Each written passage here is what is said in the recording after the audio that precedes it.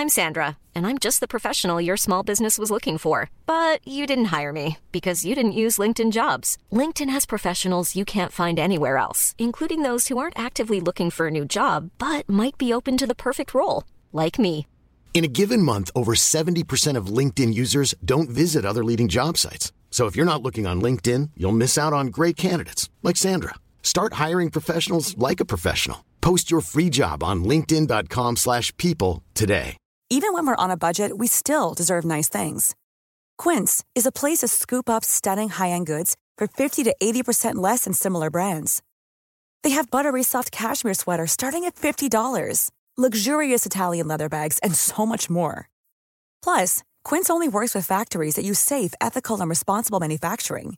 Get the high-end goods you'll love without the high price tag with Quince. Go to quince.com/style for free shipping and 365-day returns. Hello and welcome to another edition of 2 Cups of Tea. I'm Chris Heath and today I've travelled a bit further afield. Well, actually a lot further afield. I'm in Plymouth and with the help of Tea and Biscuits, as usual, I'm going to hear the life story of another older legend in their golden years. Here's a few tidbits to wet your whistle. I'm not a writer of bodice rippers. You mean not like steamy, not 50 Shades of Grey? Well, there. He just stopped and he said, "Will you marry me?" Gravy, stuff in the lot. I used to get up early. So you used to do a full Sunday roast at the beach? It was full of men who had no partners. So let's go in and meet Gloria. She's 89 years old and has spent a long and happy life in and around Plymouth. Here comes the theme tune.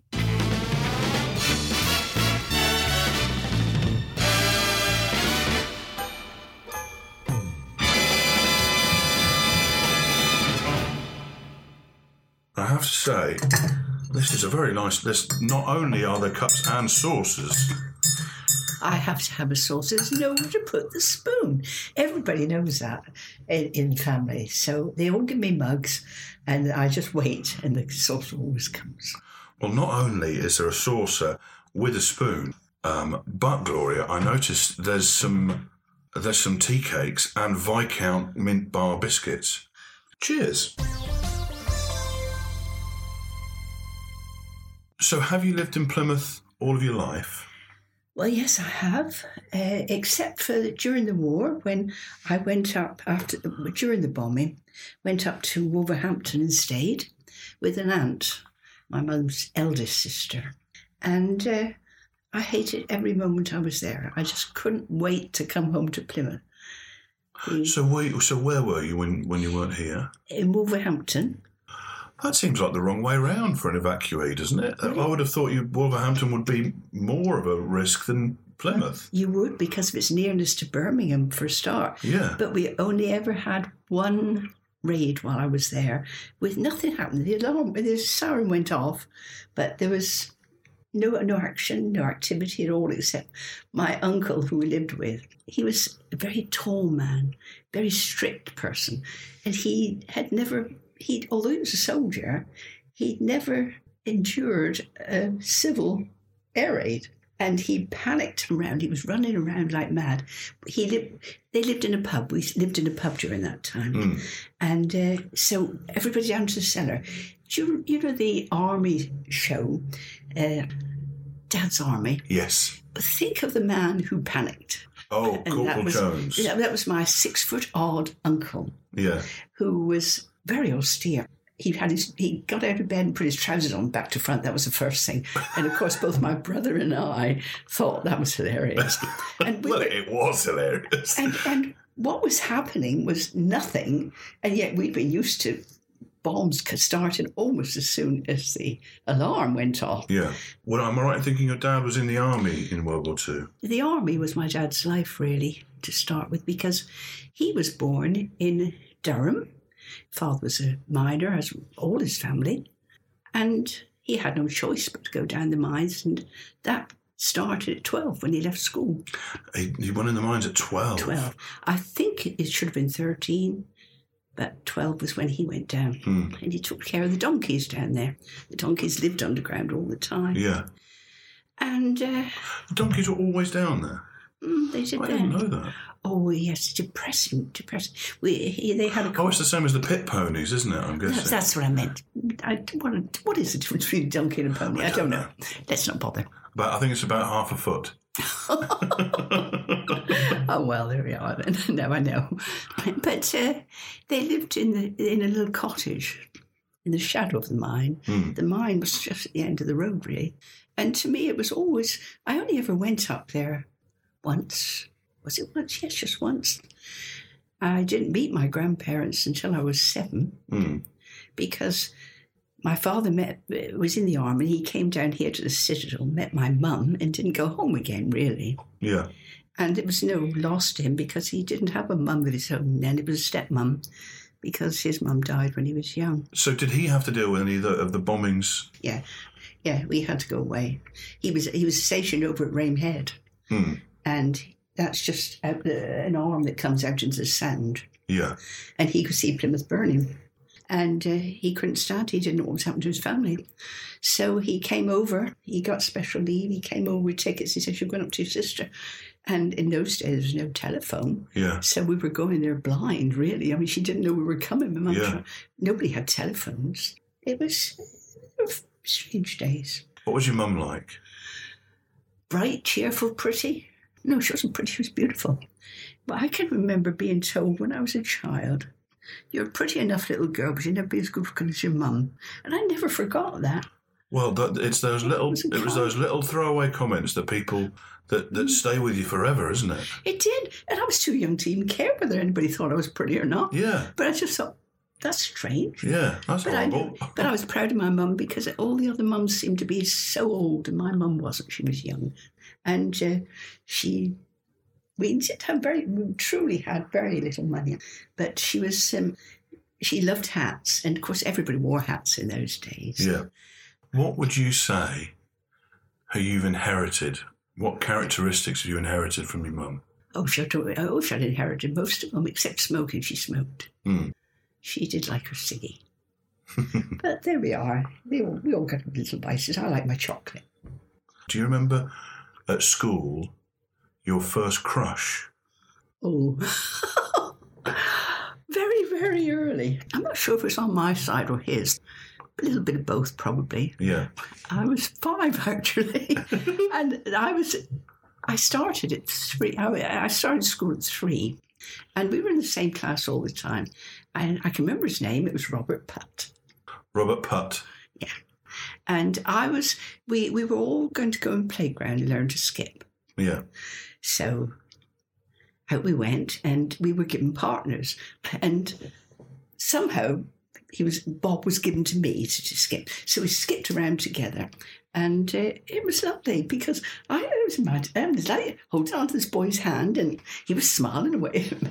But I eventually, many, many years later, I saw him again after I'd left school and we'd gone to different schools. And I had a friend who married his brother, and I went to the wedding and saw him there then. So as a teenager, did you have any hobbies? What did you like to do? Dance and swim. Oh, dance and swim. Where did you swim? Well, in the sea, of course. You couldn't pay. I don't think we even had bathing pools then. Apparently, according to my mum, I don't remember ever learning to swim, but she said that I crawled into the sea. I was being taken care of by a cousin because I had loads of cousins. Yeah. And apparently I crawled into the sea because she and my dad were swimming, and I was trying to. They came dashing in, but they took me out with them, and I was swimming. So wasn't I lucky? I didn't go through any of that awful. None of that water wings or having to carry a float. You were a water baby. Yeah, I was. I used to have a swim before I went to work. And just go down to the sea and have a swim before work. Yes, and later on when we had the pool and I was old, I didn't want to go in the sea in May early in the morning because I had to go up there quite early. And I took to going to Central Park swimming pool before I went to work. Not all the time, not in the winter, because I don't know, it wasn't as appealing as it was in summer when you get older. Yeah. In the summer, if I wasn't in the water before the end of May, I thought the summer was over. Oh, so you've got to keep the summer going as long as you can. Oh, absolutely. Yeah, absolutely. So swimming and dancing. Oh, yes, dancing. Absolutely.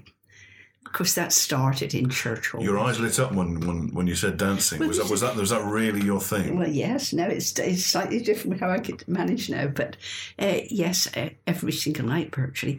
And that started, actually, before I came back to Plymouth from Wolverhampton.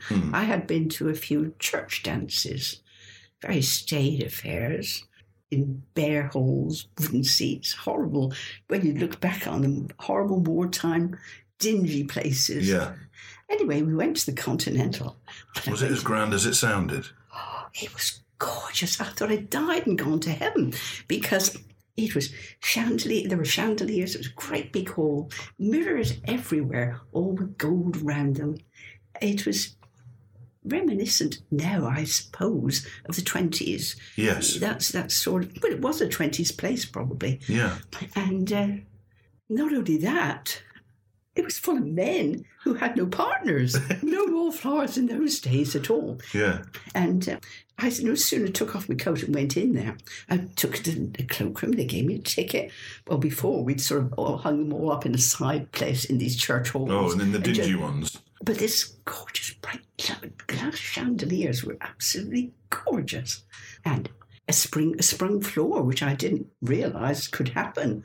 And What's a sprung floor? Well, it's a door. It's a floor you can actually feel it move. There's give, so better for dancing. Yeah, oh, it's wonderful for dancing. Wow. I don't think I've had a sprung floor before. That's our interesting. Guildhall has one there. Actually, I can't walk on it now. Oh, really? Because I'm too unsteady. So what kind of music was it, and what kind of dances were they?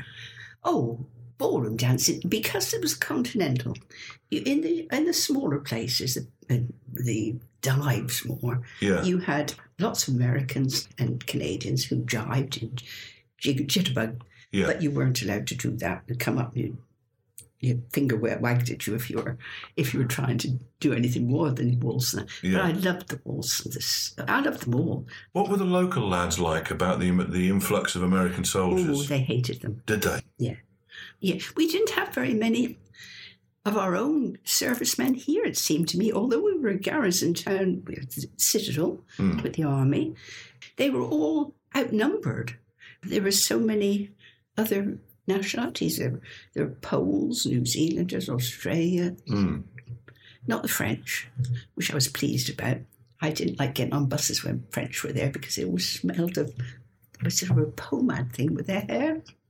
Oh, that pomade kind of, yeah. Well, that night I went there with the boys from next door. There was this very young, shy American, and he kept trying to dance with me. But the thing was, when I went into that ballroom, you had and as with every girl, as soon as the girl came in, they'd all rush up and say, "Can I have this dance for you? The first dance? Can I have the second?" You were booked ahead like that.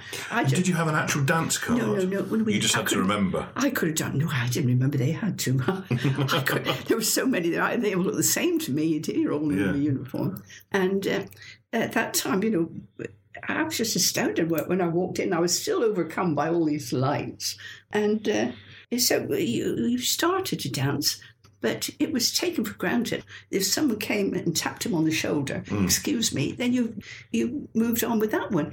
So you didn't get around the dance floor with one partner, possibly four before you did it, before you rounded it. It was just all right if you were just wanting to meet people very casually, but if you wanted to have a talk, and I always wanted to have a talk, and that was a bit frustrating, really. But that was just the way it was. So tell me how you met your husband. At the Continental, of course. Ah, very good. I hadn't met him before, but I know he'd been out with my friend Sylvia. And it was... I didn't take to him that much. It was a group of people. I went in the foyer and she was talking to him and several other people. And I joined them and she introduced me to him. And he shook hands with me. He said, "Can I have the first dance right away?"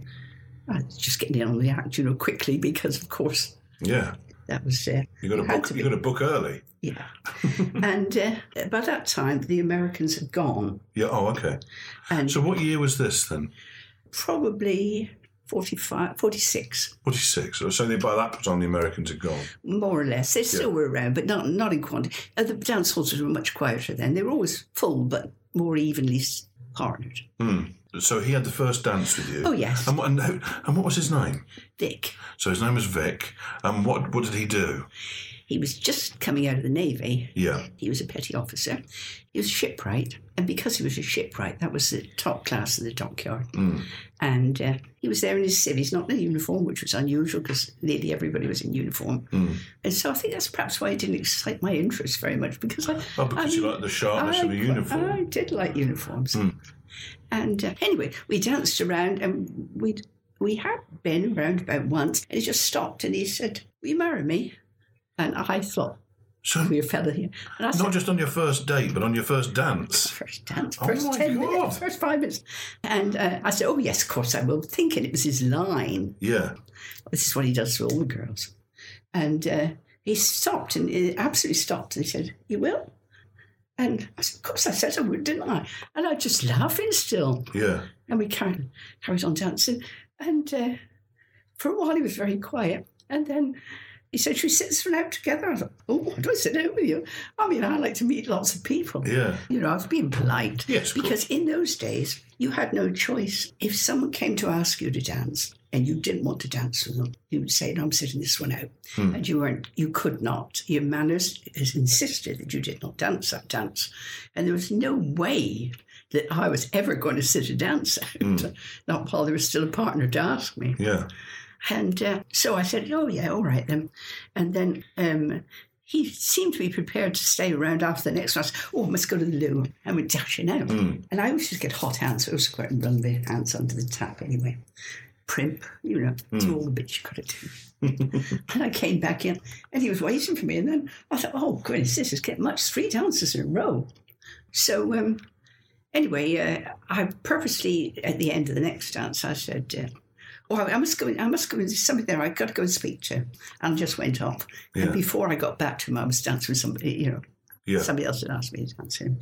So we didn't get back together, but he was there for the last dance. He said, "I'm hoping I can take you home."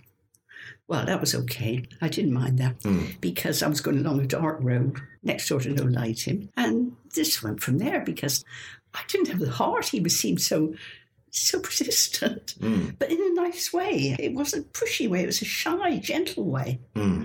And, well, I suppose it just wasn't, I wasn't dazzled, which is probably the very best basis for marriage. And he was, while he was taking me home, he was talking so seriously to me about the future. So you still thought it was the joke and it was like a line of his? He was talking all about, you know, what he wanted to do in the future and what sort of family he would like.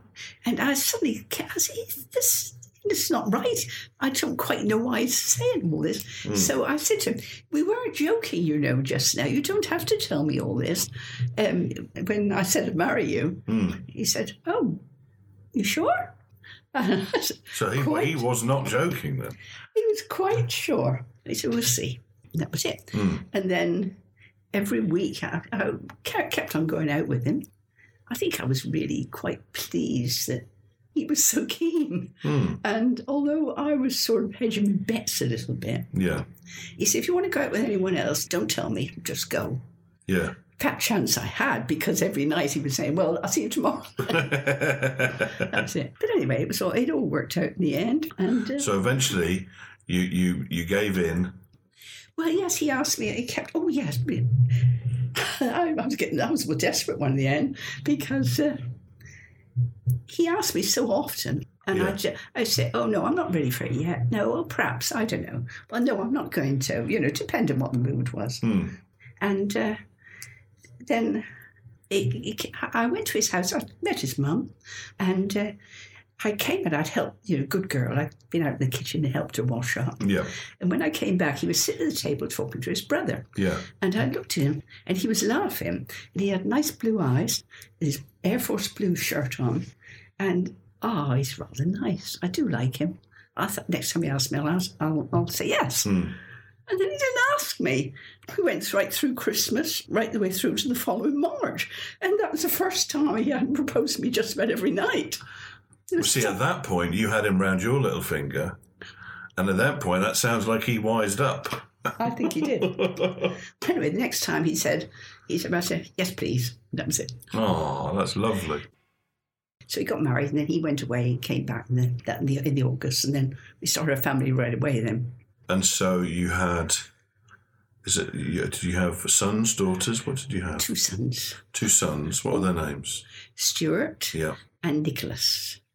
I wanted 4, but only 2 ever came. I think that was just as well, because I realised when I'd had 2 that I couldn't possibly afford 4. It was just to educate them and things like that. Where did you move then? Were you in Plymouth? Still in Plymouth? Still, there was nowhere to move to. In Plymouth even. We had to live with my mum for a while. Very cramped. And then you see, there was so much bombing. Plymouth was flattened, absolutely flattened. And I was amazed at how much more was flattened after I came back. You could see, stand in the centre of the town and look, and I could see way, way out places that I'd never visualised before because buildings were... So it was a completely different landscape because you could see the gaps where the buildings were that had been hit. I was just absolutely shocked. I can remember coming from North Road Station, and we walked everywhere in those days. And I can remember walking down Union Street, which seemed to have shrunk greatly in size. I was away in Wolverhampton. I'd imagined it wide and long. It was long, but it certainly wasn't wide. Everything seemed to have shrunk. But there were no buildings. Everything was flattened. Couldn't believe it. The men went off to work separately. They had different jobs, of course. But the women, we'd get the children up to school and they'd come back. We'd all come into my house and we would have a cup of tea. In the summer, we'd sit on the front step and enjoy it. And if in the winter they'd come in, and I can remember one day they came in and I actually made pasties. And they were cooked before they went home. And then we spent an awful lot of time together just talking. It's lovely. We were friends for many years. One size fits all seemed like a good idea for clothes. Nice dress. It's a T-shirt. Until you tried it on. Same goes for your healthcare. That's why United Healthcare offers a variety of flexible, budget-friendly coverage for medical, vision, dental, and more. So whether you're between jobs, coming off a parent's plan, or even missed open enrollment, you can find the plan that fits you best. Find out more about United Healthcare coverage at UH1.com. That's UH1.com. Many of us have those stubborn pounds that seem impossible to lose, no matter how good we eat or how hard we work out. My solution is PlushCare. PlushCare is a leading telehealth provider with doctors who are there for you day and night to partner with you in your weight loss journey. They can prescribe FDA-approved weight loss medications like Wegovy and Zepbound for those who qualify. Plus, they accept most insurance plans. To get started, visit plushcare.com/weightloss. That's plushcare.com/weightloss. Millions of people have lost weight with personalized plans from Noom. Like Evan, who can't stand salads and still lost 50 pounds. Salads generally for most people are the easy button, right? For me, that wasn't an option. I never really was a salad guy. That's just not who I am. But Noom worked for me. Get your personalized plan today at Noom.com. Real Noom user compensated to provide their story.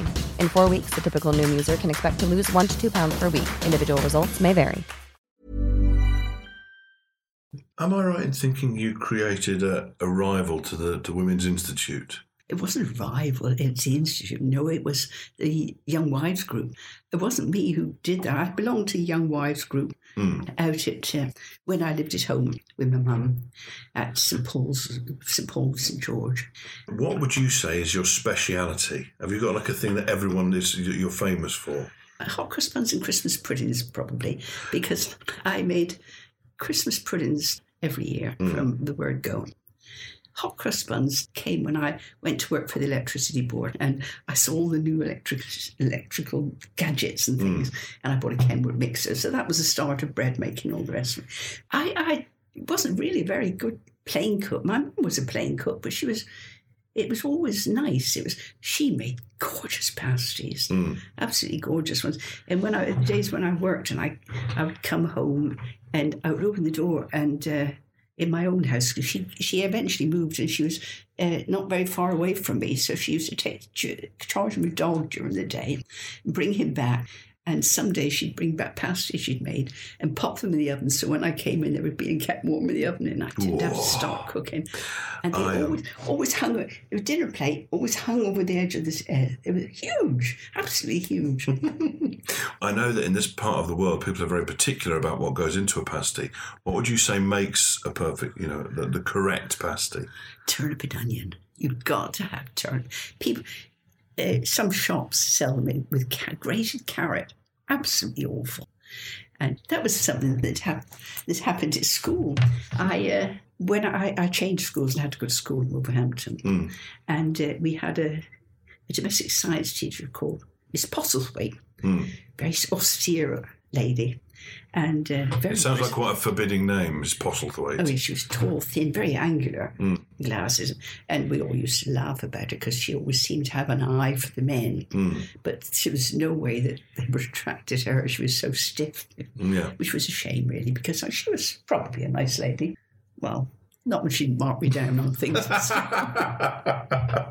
But anyway, she said, we're going to make Cornish pasties. I thought, oh, all right, I'll know how to do this. I mean, my mum had taught me well.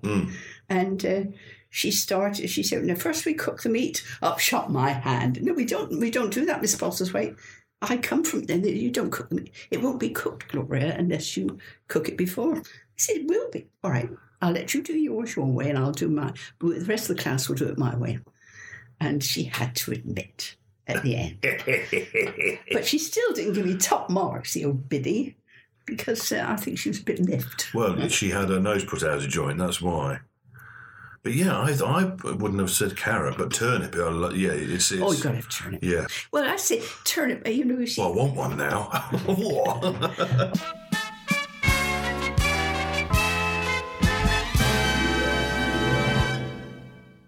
As a family, did you spend a lot of time at the beach? Oh, yes. We didn't have holidays. What did you do for food when you were down at the beach? When we first started going to the beach as a family, I'd take sandwiches with us. What beach was this? Oh, Whitsands. It's a very dangerous beach, really, but I always made sure that the boys, I was in the water with the boys, and I felt reasonably okay. But it was a lovely beach. It was clean, and you had to climb down a cliff, so it wasn't terribly busy or anything. And let's say we always took sandwiches, but my husband always loved his Sunday dinner. And there was sometimes you say, oh, I really want a Sunday dinner, but why have we got to go to the beach every week? Because you see, his mum was much older than my mum. She had him when she was in her 50s. And so, wow. and then his father died just after, so she worked long hours. And Sundays, or weekends, weren't the days that they would go to the beach. They would go fishing on bike, go on the bikes and then go fishing. But he went because we loved it so much. The boys loved it, and so he sort of suffered it. So I thought, well, it's a shame he's being done out of his Sunday meal that he really likes. So I used to get up. I bought wide neck flask. And I'd get up in the morning. The only thing he had to put up with mashed potatoes rather than roast potatoes. Yeah. But I would put it into the flask, and we'd go down there and have that. Before that, we'd get down on the beach and have our drinks and something sweet to eat, because that was our mid-morning thing. And then very not long after, they'd go and have a swim and come in and say, right, are we ready to eat? Well, I hardly cleaned up from the last lot yet. But anyway, they'd want their lunch almost immediately, so it was never kept hanging around. Gravy, stuff in the lot. I used to get up early. So you used to do a full Sunday roast at the beach? I tell you what, that's commitment. That's keeping everyone happy. It was. I liked it too. Yeah. It sounds delicious as well.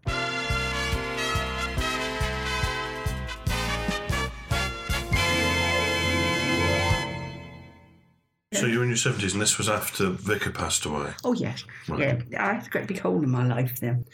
And I was wanted to. So you wanted to fill it, that hole? Yeah, big time. But and my dad died. I'd been taking care of him. And it was a great big hole there in my life. And then the very next day I went up to the shopping centre, and there in the window of a charity shop was an advertisement about a a writing class that was starting. Anyway, I decided that I would ring them. I rang up and I said, am I too old? Yeah. And they laughed like a drain, the girl at the other end. She said, we're all old up here. And, well, she wasn't. She was a girl. But I went on, and it was supposed to be really a 6 weeks writing class. And when we finished that course, we decided that we'd like to become a group and help ourselves, meet up so we could help each other through the patches when you hit a brick wall, or if you're going along a wrong route or something, just for critique. So you became like a little writers' collective. Yes. Yeah, lovely. Yeah. And that took up a lot of time, and I really enjoyed doing that. I was secretary, and that took a lot of time too. Did you ever manage to write a novel? Yes, I'm on my 4th if I ever get back to doing it. Are you really? Yeah, I haven't touched it for a while, but I keep on re-editing. I've got one book on Kindle. You're playing this down quite a lot. That means you've written 3 novels. You say it's on Kindle? Well, I think we should give them a plug. I think what are the names of the novels, please, Gloria? Oh, it's only one on there. Which one is it? Let me think. Last Word. And your author's name is? Gloria Lane. Gloria Lane. Yeah. So, podcast listeners, it's Gloria Lane, available on Kindle now. The Last Word, what kind of book is it? Well, I'm giving it 5 stars, by the way. Oh, yeah, I've decided I am. That's very kind of you, but men don't usually like the sort of book I write. It's a gentle story, because I'm not a writer of bodice rippers. You mean not like steamy, not 50 Shades of Grey? Well, there'll be a little bit of romance in it, but you will not get. The door will close. I understand. You mean you're talking about the bedroom door will close? I understand exactly what you're saying. Even when she leaves in there. But see, that's better. It's better left to your imagination. Well, that's my feeling too. Because when I hear the men's idea of a love story, it wasn't mine. Yes. But of course, men and women are different, aren't they? Absolutely. The gentler part, and men are the massive ones. Yeah. No, that's perfectly true, isn't it? That's incredible. That's because I think a lot of people think about doing things like that, have grand schemes of things, of thinking, do you know what, I'm going to write a novel. And people don't, even though they mean to. So the fact you've written not just 1, but 3, and one of them is available on Kindle, that's incredible. So did you self-publish and put it on Kindle? Yes, they have to accept it. Yeah. It's a catch-22 when you're a writer. Yeah. Because you can't get a publisher. They won't even look at it without an agent. Right. You can't get an agent unless you're published. Yes. So that makes it hard. And so I never really planned to ever try and even have it published. But I started off, you're saying about people say they will do these things, but I started in a very small way because I always wrote little rhymes. And I did that when I was working. I used to tease people and they wouldn't know who put them there. And, or used to leave them on people's desks. Well, my bosses actually. Really? Well, not the big boss. This is like your supervisor. Boss. Yeah. And you leave little poems on his desk? Well, we knew there was a young girl chasing him, and he used to put these little poems in there. And they didn't say who it was, but he was thinking they were coming from an admirer, and they weren't. And he suspected, because he knew that I used to sometimes write the little rhymes for people's birthdays and things. So he knew that I did this sort of thing. But I never did it in my own handwriting because when he suspected, he came out and he said, "Let me see your writing." Yeah. And he sort of grabbed something. Oh, it isn't you. So not only was this the perfect sneaky way to do it, you even went so far as to disguise your writing, so it was the perfect crime. Oh, well, I'd like to see. He never did find out. Really? It's all right, he won't be listening to this. He's gone now. Oh, okay. But I started with rhymes, and I can't call them poems. I mean, people sometimes used to say I write poems. No, I mean, it's rollicking rhyme, as far as I'm concerned. Rollicking rhyme. Yeah, that's I like that. Gloria, thank you very much. I really enjoyed that. Thank you very much. Thank you for having me, and thank you for that marvellous spread. I'm going to have it. I didn't because I didn't want to have my mouth full, but I'm going to have a Viscount now. Oh, well. I don't care. Do, please do. Well, that was Gloria, and that was one of the nicest chats I've had so far. She also makes a sensational cup of tea, full marks on biscuit choice too. And for those of you interested in Gloria's romantic fiction, here's a quick introduction. The Last Word by Gloria Lane. Discourteous, rude, and an arrogant bore, such is the opinion of spirited journalist Liz Webster when Harmon Gregg introduces himself to staff as the paper's new managing editor. She vows his aggressive manner will never be allowed to scare her into submission. But sparks fly when he axes her out and about page and moves her into the political arena under the guidance of senior reporter Charlie Wayne. Despite her resistance, a furious Liz is forced to accept Dragon Man's last word on the subject. But their clash of wills will continue. Does Liz have the true measure of her boss, and will a stranger from across the world change her life forever? Find out more in The Last Word by Gloria Lane, available on Kindle now. Yeah, I think you'll find that on a few people's Christmas list this year. Sounds great. Now, as you'll have heard, this podcast is about sharing some fantastic life stories, but there are well over 1 million chronically lonely people in the UK who have no one to share their stories with. If you'd like to know more about ways to change this, then please go online and visit campaigntoendloneliness.org and find out how together we can make loneliness a thing of the past. Thanks again to the wonderful Gloria, and also thanks to Acast for hosting this show. See you next time.